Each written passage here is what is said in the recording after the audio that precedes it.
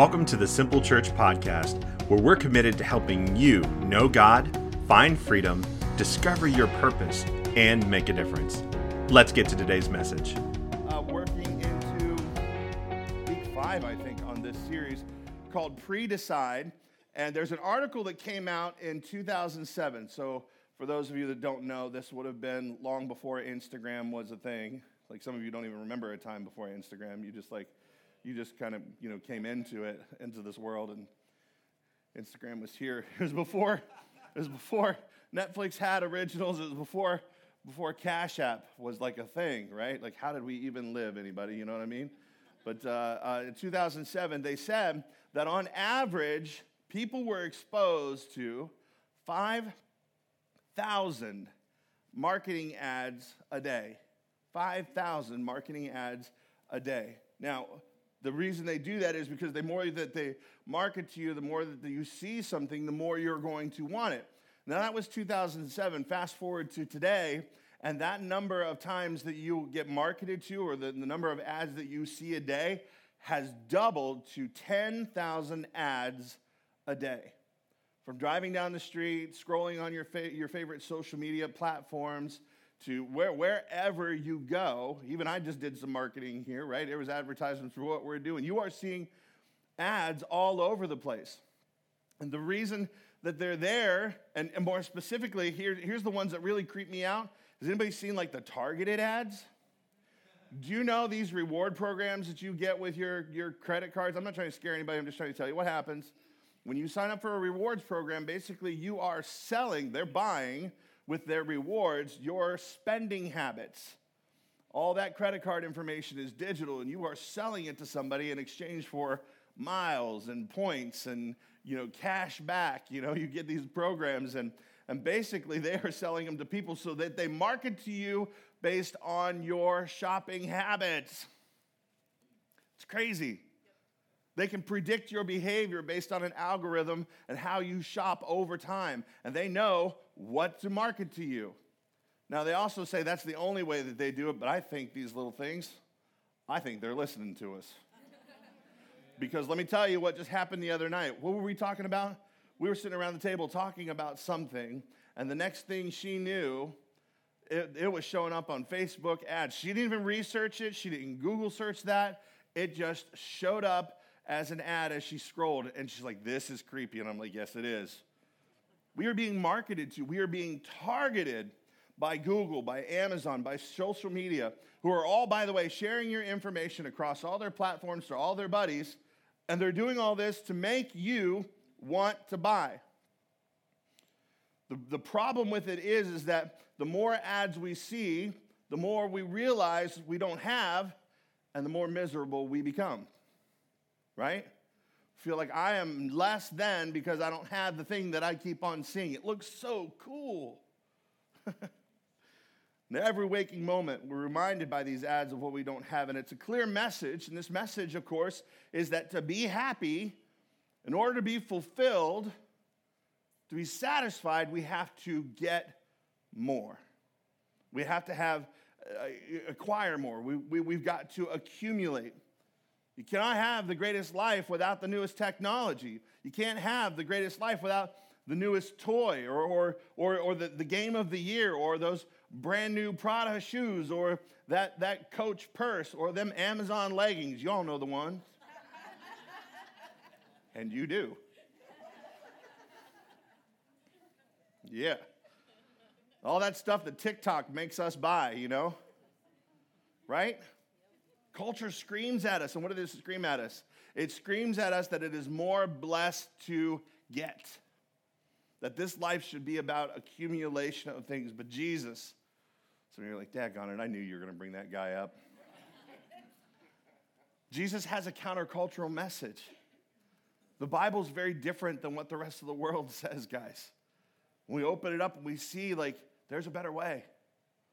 There's a better way than feeling like we are less than because we don't have the coolest thing or the nicest car or the most expensive clothes. Jesus, his message, he's being quoted here in Acts 20, verse 35. It is more blessed to give than to receive. It is more blessed to give than to receive. Now that word blessed, of course, being translated from the Greek, the translators choose that word blessed, but it doesn't mean like hashtag blessed like we all think, from our social media accounts, comfort and leisure and wealth and travel. That's not what it means. It means happy. That a happiness that has nothing to do with your external circumstances, but has everything to do with an internal pace of life. Has everything to do with something that is supernatural, not anything to do with the natural. It's talking about a happiness that comes from a secure relationship with God. It is more blessed to give than to receive. You want to be happy? Learn how to give. And as Christians, I think that Christians who have received love from a very generous God, that unconditional love that just blows us away, man, we want to be just like our Heavenly Father, don't we? I don't think Christians have a generosity problem. I think we love to give. I think we want to give more, but I think a lot of what our problem is that as Christians, we feel like we can't give more. We feel like we can't because our hands are tied. And they're tied for multiple reasons, and some of them are good reasons too. We'd love to give more, but we say, well, how do we do that? How do we become irrationally generous? How do we become somebody like our Heavenly Father who loves so much that we gave? How do we become that? And how do we learn to stop holding back? Well, let me push pause on that for a second and explain what this series has been all about. The series is all about us making some pre-decisions. We are pre-deciding some things because your decisions are very, very powerful things. In fact, I would say that the quality of your life is determined by the quality of your decision making. We make our decisions, and then our decisions make us. What we've discovered and what we really know, if we look back and reflect on our life, is we're really bad decision makers. A lot of us choose to wait until the moment to decide some things, and oftentimes those things that we decide can be emotional. We're deciding based on how we feel in the moment. But what do we know about our feelings? They're fickle. They'll come and go. They'll lie to you. They'll trick you into making bad decisions. And that's why we need to make some pre-decisions about how things are going to be. We need to decide in advance. Let our decisions, our choices lead, and here's what will happen. Your feelings will follow. And so we're making these pre-decisions, and we've got this statement that we've been making every week, and it's this. It's that when faced with blank, I have pre-decided this. That we're saying that, Aaron, when I'm faced with this situation, I've already decided this is how I'm going to behave. Great leaders do this. Before they walk into difficult meetings, I have a mentor, and she tells me, she said, before I walk into a meeting, she said, I am very aware of that I carry my emotions on my face. And so one of the things is I decide how my face is going to look before I walk into difficult meetings. Because I have that same problem. I wear all my emotions on my face, and you can tell when I'm not happy. It's a true story. We can pre-decide some stuff. And so for us, what we've been doing is we're pre-deciding so as to remove the emotion, to remove that moment where we can make a wrong decision in that moment. We're saying when we are faced with whatever it might be, it's a situation at home, situation on the job, at church, wherever you are, driving down the road, somebody cuts me off, I've pre-decided I'm going to extend my prayer hands instead of, just one hand with one finger. Come on, somebody. I know where you live. I know what you do. And I know you do it with Simple Truth stickers on the back of your car. I'm just trying to train you a little bit that this is the exercise. Actually, keep one hand on the wheel and just raise a hand like this. It'll be fine. And don't close your eyes like I did if you're driving. Okay, that's bad news.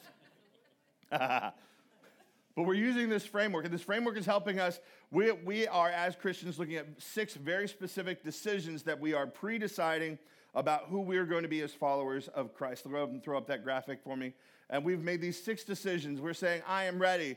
Everybody say, I am ready? Yeah, we're ready because we know there's an enemy that's going to attack us. We say, I am consistent. I am consistent. There it is. Yeah, we want to be consistent because that is the difference between us and everybody else. Somebody said, well, Aaron, I am consistent. I'm just consistently inconsistent. And we're going to make sure that we are consistent. And then we said we are devoted.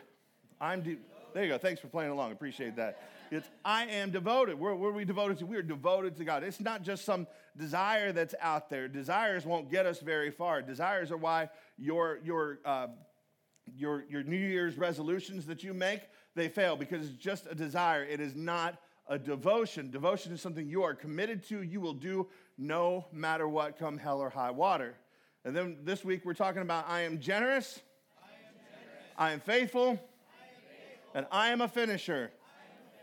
So that's where we're going to be the rest of this series. But we're predetermining that we will be more blessed by the grace of God to be generous. Why? Why predetermine this? Because nobody is ever going to wind up in a place where you are irrationally generous by accident. That's a decision you have to make. And it's not a decision you make in a moment, in an emotional moment. It is a decision you make up front. No one ever becomes a tither, which is returning 10% of your income to honor God and to his work that he's doing by accident. Nobody ever gives offerings above and beyond their tithe to outreach and to missional work by mistake. Nobody ever has money set aside that when they encounter somebody who doesn't have the money to pay their rent, that they're able to step in and say, I'm going to pay that for you. Nobody ever does that by accident. Nobody ever accidentally has money in their pocket to pay for the groceries for the person in front of them that's struggling to pay. That doesn't happen by accident. It can happen, but it doesn't consistently happen by accident. It doesn't happen that you fund ministries in your community or go on mission trips or send missionaries and fund them to do the work. That kind of generosity doesn't happen by accident. You don't accidentally discover how you give 10% to God every year and you've decided, hey, we're going to go up 1% every year, and you get to discover how much fun it is to increase your generosity. You don't discover that by accident and experience God's blessing, and one day you wind up with an inheritance for your children's children, as the Bible describes. None of that happens by accident. You know what it requires? Pre-deciding. It requires you having a plan, because no one stumbles into irrational generosity. Thanks, babe. Appreciate you. Yep. Oh, I didn't know if we were going to toss it or we're just handing it. Whew. Anybody here want to be more generous? Oh, a few of you. All right. Oh, there's his hands. Appreciate you. We want to be more generous. But our hang-up is our thinking. We think, when I have more, then I will give more. When I can afford it, then I will give more. But can I tell you that that's not how the generous think? That's not how the generous think. No, generosity isn't about what you have or don't have. It's about your heart. Because think about it. You know some impoverished people.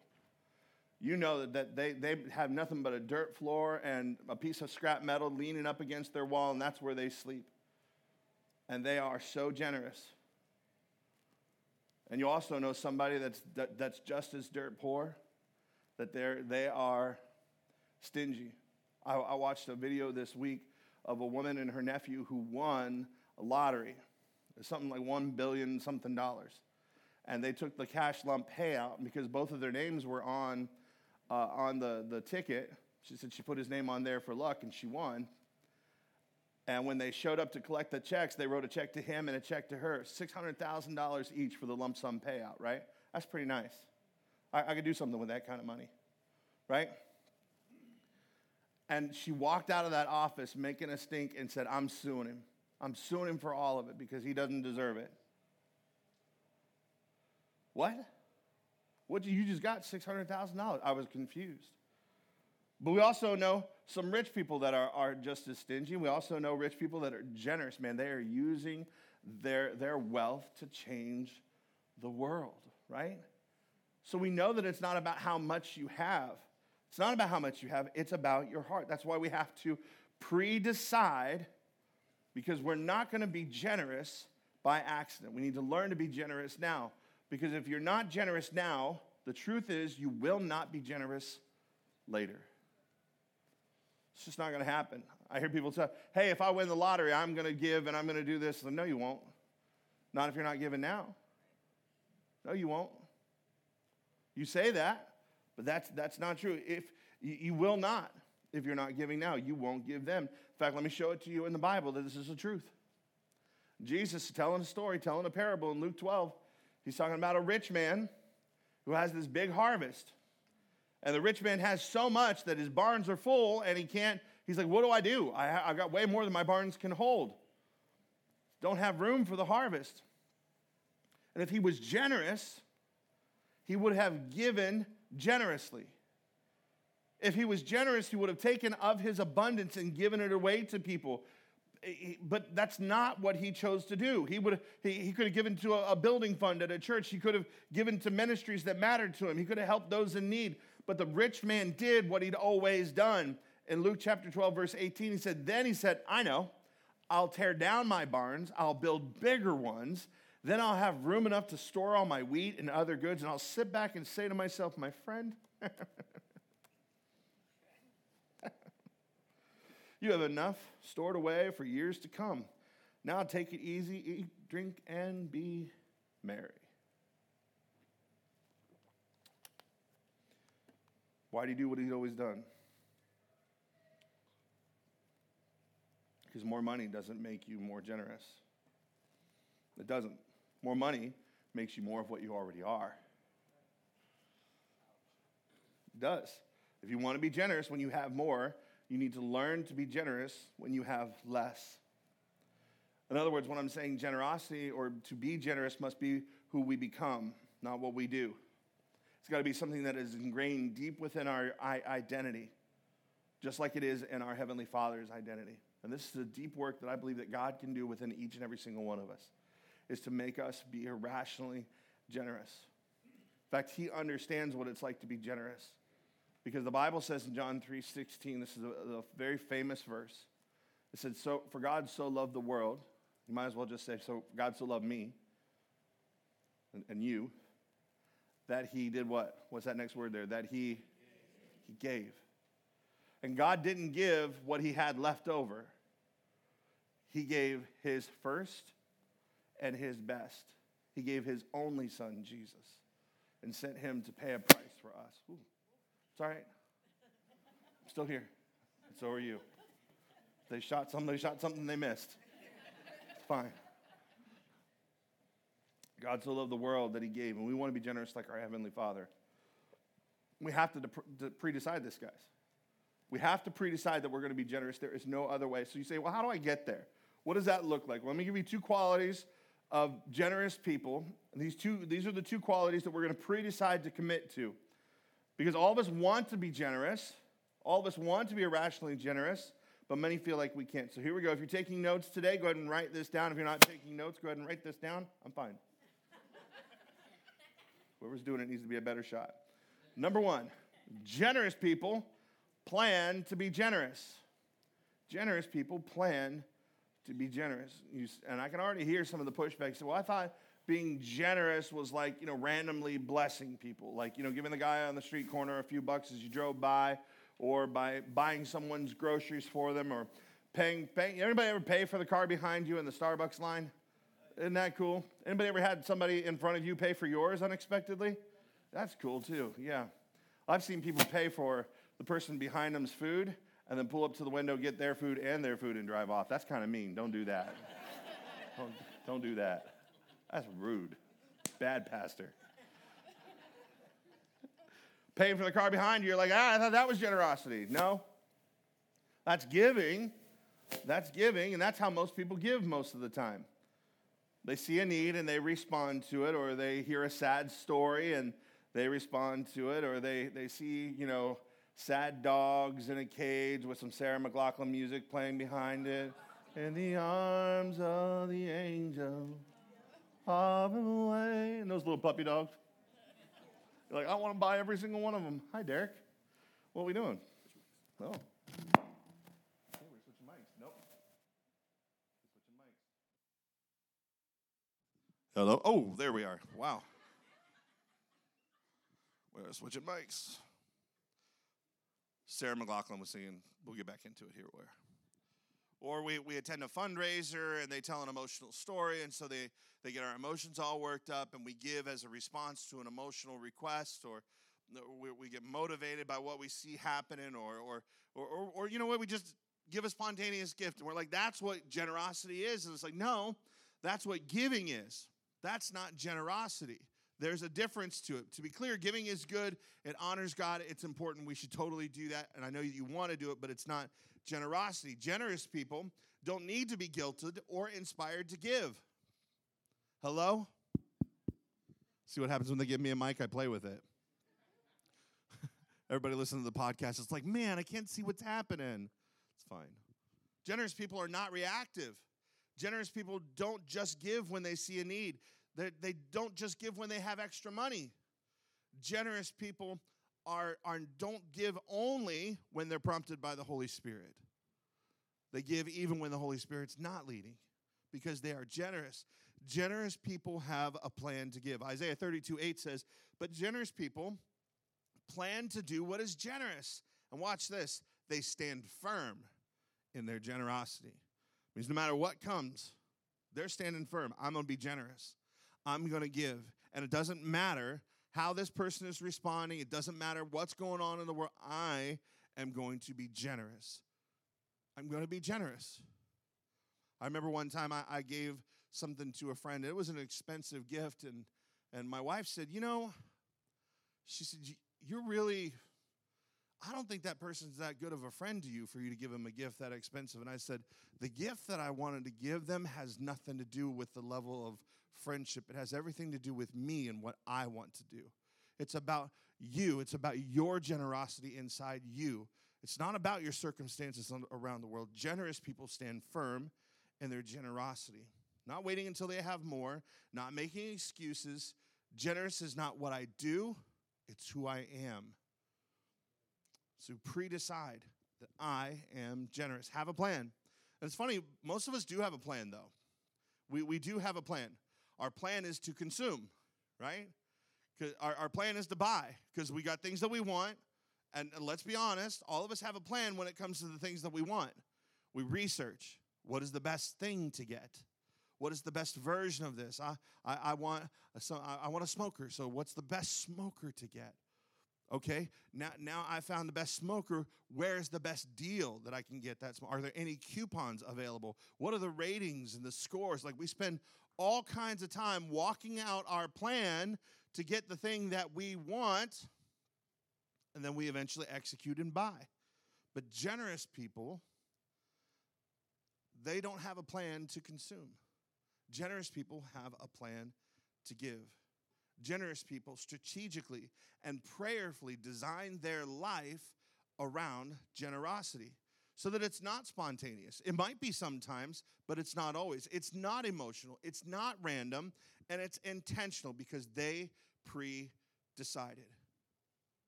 They pre-decided. And so we can be asking God, and this is what the generous do. They ask, how do we maximize all that we have? How do we maximize what we're able to give? And what do we cut? What is it that we are willing to sacrifice in order to be generous? To live sacrificially means that you know that the pleasures on earth pale in comparison to the joys and the pleasures that are to come in heaven. You're a people that are laying up treasures in heaven by being generous. And it's going to take that. You say, but Aaron, I'm not a planner. Yes, you are. You have a financial plan. Might not be a good one, but you've got one. It may not be written, but you've got a plan. And oftentimes the people that say, well, I don't have a plan, this is what their plan looks like. It looks like this. It looks like God supplies, and so people spend. And what they spend is they spend more than they make, and so they go into debt. And when they go into debt, they lack margin. It means that when other bad stuff happens, they can't handle it then because they've got no savings. They don't have any extra money. And they lack margin. And so what happens? They worry. They worry. And then when their paycheck comes in, what do they have to do with it? Because now I owe, that's off to work I go. This is a vicious cycle. We spend We spend more than we make. We lack. We worry. And this is a cycle a lot of people get stuck in. And they get stuck in this cycle because they've not chosen somewhere along the way to break that cycle. So I'd like to give more, but I'm worried about my money. And unfortunately, this is the way the world does things, and this is the way Christians do things. We live our life just like they do. But this right here, this is not a money problem, guys. This is a spiritual problem. This is an issue that is deep down inside of us. What it comes down to is one simple word, and that's trust. We don't trust that God is going to take care of us if we choose to give to him first. If we choose to live a life of generosity. We don't trust. But the Bible is, again, here we go, countercultural to that idea. The Bible tells us to seek first. This is the verse we talked about last week. Seek first God's righteousness. Seek first his kingdom, his way of doing things. Seek those things first, and everything else will be added to you. If you put God first, he'll take care of everything else. But we have to trust that. That's why it's a spiritual problem. We don't trust that. That's why we don't put God first. That's just simply why we don't do it. But here's the thing about your relationship with God. God will not play second fiddle to anything in your life. God is first no matter what. No matter where he falls on your list, he's still first. If you got him listed 7th or 90th, he is still number one. Your list does not determine where he belongs. He's always supposed to be first, and he refuses to be anything but it. If you want his blessing, if you want his provision, he's got to be first in every area of your life. And there's a principle in Scripture called tithing that helps us do that. Deuteronomy 14:23 says this: the purpose of tithing is to teach you to always put God first in your lives. So if you want to break the cycle, if you want to become generous, learn to put God first. Get a plan. Begin with a plan to tithe. Malachi 3:10 says this about how we are to tithe and what we're to do with it. It says, bring the whole tithe into the storehouse that there may be food in my house. So this verse is very clear that God's intent for you is to bring your tithe to his church, that we're his storehouse, so that we can respond, so that we can care for those around us that need the care. You want to do more outreach? You want to see the Dream Center here? We've got to bring our tithe into the storehouse so that we can care for those that are in need. Hello? You want to make a bigger difference? We all committed to this. My goodness, the difference we could make would be huge. Bring the whole tithe into the storehouse that there may be food in my house. What's the tithe?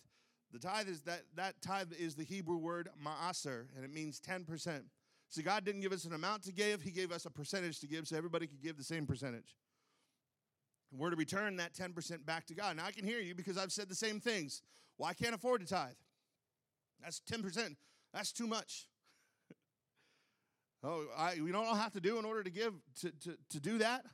Do you know what I'm going to have to give up? Like, I'm going to have to rearrange my whole life in order to do that.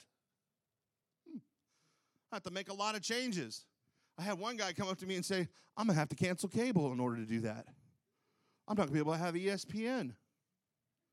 Why would you want me to do that, Aaron? Why? Why? As if I wrote it.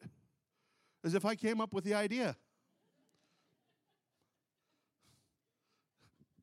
It's a God idea. Oh, and by the way, putting God first in every other area of your life is also going to require you to rearrange your life. Are we surprised that he would put his finger on our finances? The number one thing that plays for that part of your heart, that place where he is supposed to sit alone? Of course. Tithing's a test. And he said, yep, that's what does it. He said, you need a plan. You need one that honors God. Because this is God's idea, because he understands your heart. He understands this. That's why he said this next in verse 10. And by the way, this is the only place in the Bible that he says this. There are other places where he says, taste and see that I'm good. He says, check it out. There's an invitation. But this is the only place where he says, test me. Anybody ever have one of your parents look at you and say, test me? This is test me like in the good way, okay? This is the Lord saying, test me and see. But he says that. He says, test me in this. Bring the tithe here. He knows it's a challenge for our hearts. He's like, test me, says the Lord Almighty. That's not Aaron Almighty.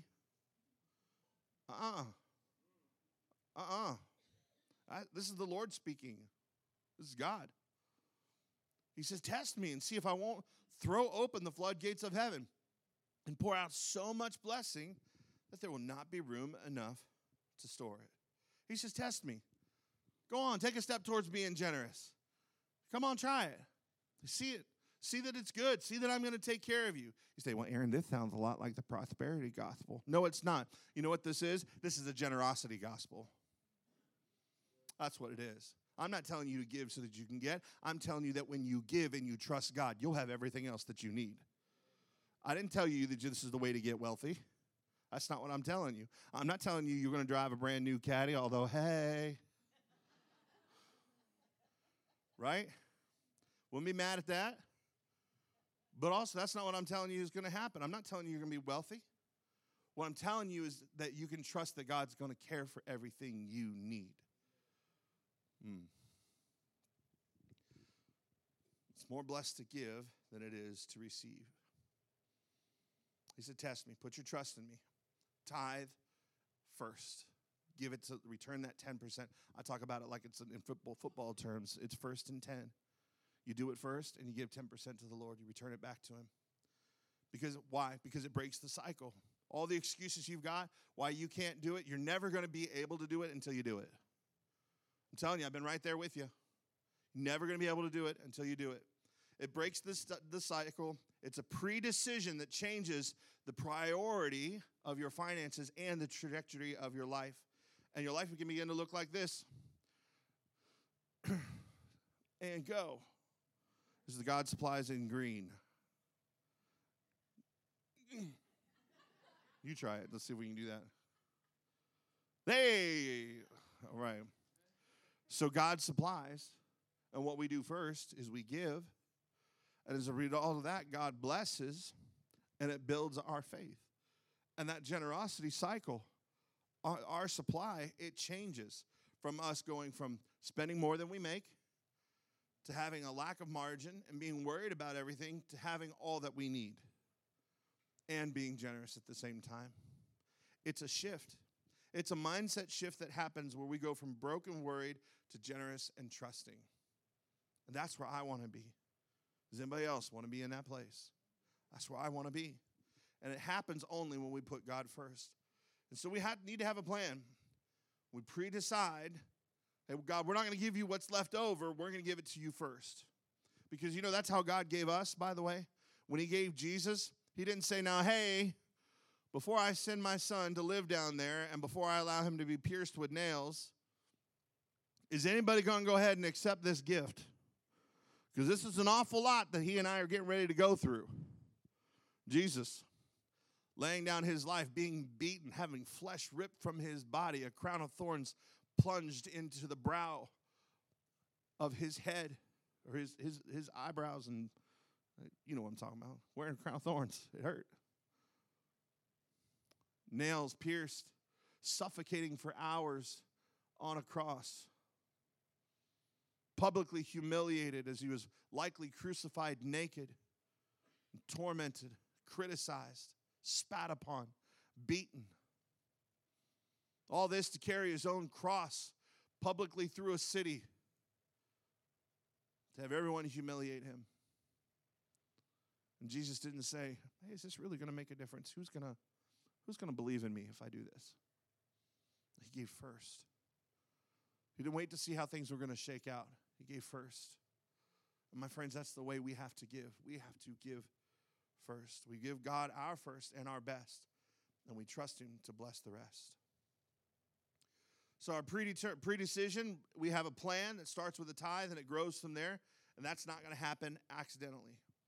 I know people who are tithers and givers, and here's what they're doing. They want to be part of our Joyride initiative next year. They want to give a certain amount of bikes, and so what they've done is they know bikes are about $50, $60 each, and they've decided how many bikes they want to give, and they've done the math. They said, okay, it's going to take me, we got another 7 or 8 months before we need to buy the bikes, and over 8 months, that's going to cost me how much money a month, and so they're saving that money because they want to be part of that generosity initiative called the Joyride, where we give away brand new bikes in the 4th of July parade. Would it be the 4th year we've done that? Anybody know? It's the 4th year, right?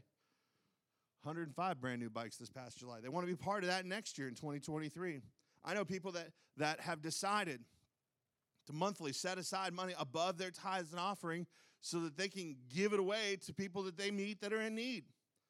I know people that are like, man, I've been giving 10% for years, and I'm celebrating the opportunity to give 1% more next year, and they're reorganizing their life and figuring out the way to do that and discovering that joy. I know people that take a portion of their tax returns and are like, man, I'm going to find a missionary to fund, and I'm going to send them on the missionary trip next year. People are already planning to do this. I know business owners who not only tithe on their personal income, but they also tithe on their business profits because they're like, if God's already blessing me, I want him to bless my business too. Come on, somebody. That's some faith. I know people that assemble provision bags and they keep them in their car so that when they're driving around, they see somebody that's in need. They're ready. They've pre-decided. They've made a plan to be generous because none of that, by the way, happens by accident. Statistically, we accidentally give away 2% of our income every year. That's driving through McDonald's and you want to round up? Yeah, sure, I guess that's fine. It's 2 pennies, but I'll round it up. Or we'll give here and there. The statistics say it's 2%. We accidentally give it away. You want to be generous? We're going to have to add some intention to it. It has to be intentional. We predetermine that we are generous. Generous people plan to be generous. The second quality of a generous person is that generous people give above and beyond. Proverbs 21:26 says, all day long the lazy and selfish craves and craves, but the righteous gives and does not hold back. Generous people are people that give above and beyond and don't hold back. We see this theme repeated in Scripture over and over and over again. The story of the Good Samaritan. This is a parable Jesus told. And there was a Jewish man who was beaten by thieves and left on the side of the road to die, and a Samaritan came along. And he poured oil in his wounds, and he cared for him and took him to this inn. And the Samaritan said to the hotel owner, he didn't just drop him off and say, good luck. He said this, he said, the next day he handed the innkeeper 2 silver coins, tell him, take care of this man. If his bill runs higher than this, I'll pay you the next time that I'm here. He went above and beyond. Took care of the man on the side of the road, got him to safety, paid for the next few days' hotel, and said, I'll pay for the rest of it if it's needed. Zacchaeus was that guy. He was a wee little man, and a wee little man was he. This guy was a tax collector. He was hated in his community because he had sided with the Roman government, and he would not only take the money that the government wanted, but he would take a little more for himself. And Zacchaeus meets Jesus, has lunch with him. And the first thing out of Zacchaeus' transformed heart and mouth is this. Luke 19, verse 8. If I have cheated anybody out of anything, I'll pay back, not one time, I'll just return the money to him. I'll pay back 4 times the amount. Hello? 4 times. That wasn't a term for salvation or for membership in a church. He was generous. If I've stolen anything, I'll give it back 4 times. I think that's pretty generous. Jesus also confirms this idea of going above and beyond. Jesus talking to us said, if somebody asks you for your shirt, give him your coat too. At that time, because the Roman Empire was oppressing the Jewish people, a Roman soldier could come up to any Jewish person and hand them their armor and their equipment and force you to carry it a mile. They force anybody they wanted to carry it a mile. And Jesus said, if that happens to you, go on and carry it 2 miles. Do above and beyond. This is a spiritual thing, guys. This is a heart that we have to have within us. And so I say to you, practically, what does that look like? Man, you go out and you tip big. Be generous. It doesn't matter how good of a job they did. Let generosity be more about you and your heart and not about them. Because let me tell you something. Your generosity on a server's worst day can change their very lives. Because they know they're giving you bad service. I was a server once. I knew that, man, there's tables that I just struggled with. And when they were generous to me in my lowest moments, it meant the world to me. We can be generous. If you're going to make somebody a meal and take it to them, make them dessert too. I like cookies. You're going to buy somebody a gift card and send them out on a date night, be willing to babysit their kids too. Come on, somebody. That's life-giving right there. Go above and beyond, yeah? And don't just do random giving. Or don't just wait till you have more before you give. Generous people make a plan and they give above and beyond. You know, my favorite story to tell about this is in 2012, I went to Panama on my very first missions trip. And we went there. I did not sign up for the team to build the church. I don't know if you can look at me and tell that I'm not that guy, but I'm not. Swinging hammers and stuff. I'm way more handy today than I was then, but I did not sign up. There was 2 teams that went. One team went the week before to build the church. We were going to do ministry in the community at that church. Well, the week before, it was really bad storms. And they didn't get much of it done, so we got there, and the ministry team turned into the finish the church in a hurry team. And so I learned how to weld, which, no, that's a serious thing. You should not do that unless you are trained, right, Rowan? That's not something you play with, but we did. I learned all about rebar and the dangers of it. My wife learned how to do concrete with the simple instructions that the best they could give us was ... because they didn't speak English and we didn't speak Spanish. It was a challenging week for us. There was a guy there. His name was Ariel. And Ariel took 2 weeks off. He worked construction. And he took 2 weeks off to be there with us because we were building the church in his community. Ariel slept on a dirt floor in a metal shack. He was married and had a baby. She was 1 year old. Beautiful little girl. And Ariel was out there in the dirt with us. And, I mean, he was working hard. If we were there, he was there. He was with that team the week prior to, and he was there that week with us. And at the end of that time, we took up an offering amongst us, and we gave an offering to the pastor of that local church. But we also recognized that Ariel had given up 2 weeks of work. That's how generous he was. And Ariel, we said, we're going to take up an offering for him. And I don't know if it was more than the pastor. I don't think that was the point, but we all gave willingly because we all loved Ariel. And we knew what his sacrifice was like, and we knew where he slept, and we knew what his house was like and what his quality of life was like. And we knew he didn't have much. So we give this offering to him. And he's bowled over. He's so thankful for it. But then we had a farewell service later on that evening. And do you know what Ariel did with the money that we gave him?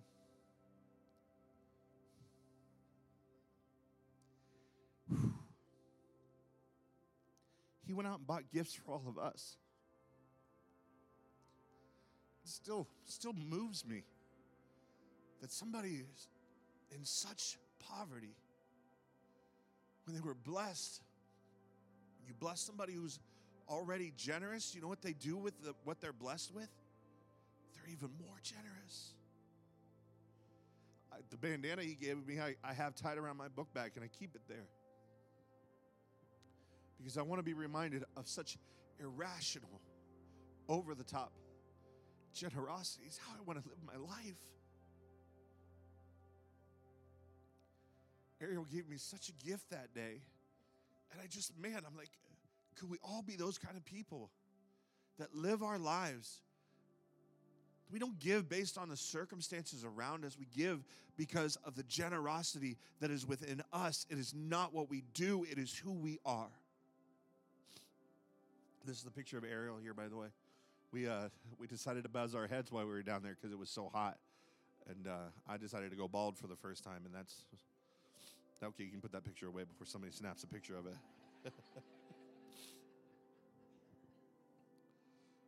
But what Ariel did is what generous people do. They give above and beyond.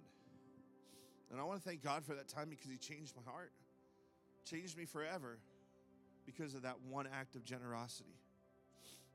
I grew up loving Jesus, you know. I grew up in church. I grew up loving the church.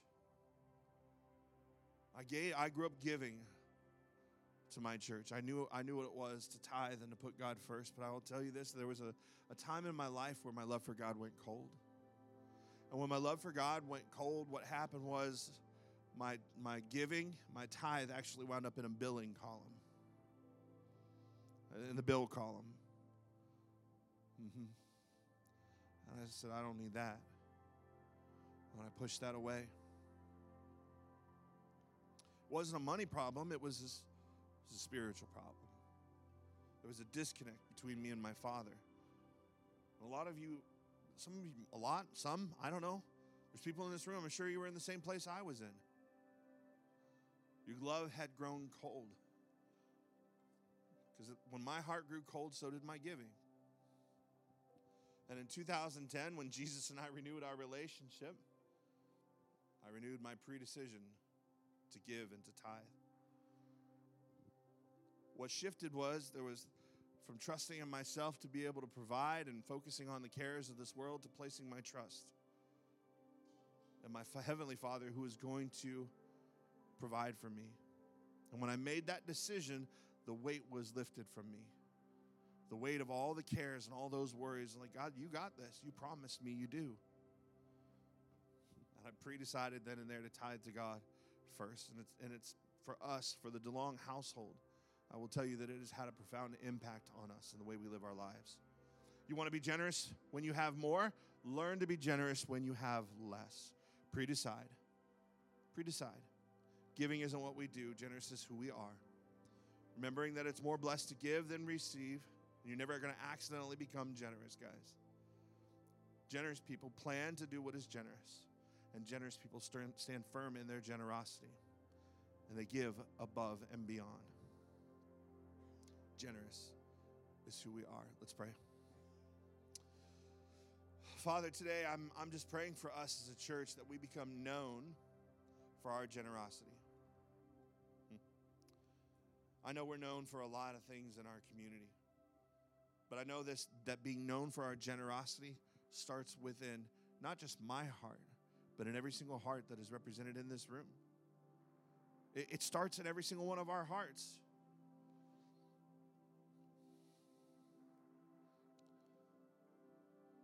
Lord, I'm just praying for the impact that we could make together.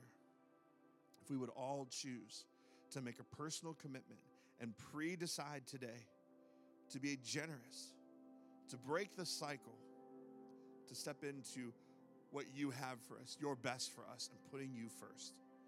God, I'm praying today that you'll help us to trust you, to strategically plan to make a difference in this world through our generosity, and ultimately, God, to experience the blessing of giving over receiving. I'm asking you to help us now. As we continue to pray, I just want to speak to the people in this room. Maybe you find yourself far from God. Let me just tell you something about the generosity of God. I kind of already did, but God so loved the world. He so loved you that he gave. He gave his first, and he gave his best. He gave his only son. He gave Jesus. He sent him to this earth, and Jesus lived a perfect and sinless life. He did that, resisting temptation in every way that you and I are tempted. Jesus passed the test. He was perfect. He went through struggles, but he walked honorably before God. He was perfect, no sin. And because of his perfection, because of his sinlessness, Jesus was able to offer his life as a sacrifice for us. In other words, he was able to pay the price that you and I are supposed to pay for our own sins. Jesus paid that price. He paid that price with his life and with his blood. And because of that, each and every single one of us, we don't have to pay that price anymore.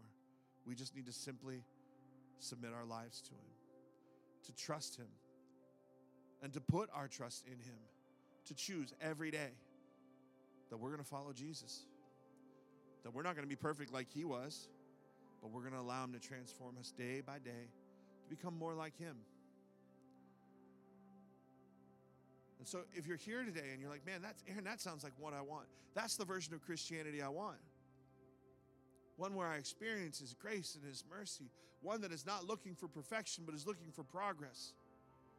A real relationship with a real person. And this brand new relationship and restored relationship with our Heavenly Father. Yeah, I want that. If that's you, I'm going to pray a prayer. Would you just slip your hand up and say, Aaron, that's me. I want that today. I want that today. Count me in on that prayer. Would you do that? Put your hand up now. Yeah, thank you. Thank you. Thank you. Thank you. Thank you. Put your hands down. Church, there's people making commitments. They're making decisions today. Can we pray with them so that nobody prays by themselves? Everybody out loud say, Jesus, I need you. Forgive me for my sins. Make me brand new. Fill me with your Spirit. And show me how to live for you. Make me generous like you are. Thank you, Jesus.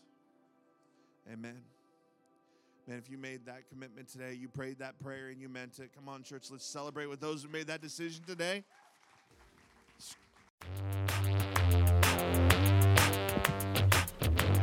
Thanks for tuning in to this week's episode. We hope it has given you hope and helped you know God a little bit more.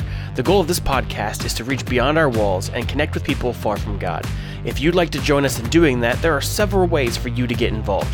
First, you can pray for us as a church. Prayer is our first response and our greatest resource. Pray for opportunities that we can boldly step into, make a difference in our community and around the world as we proclaim the good news of Jesus.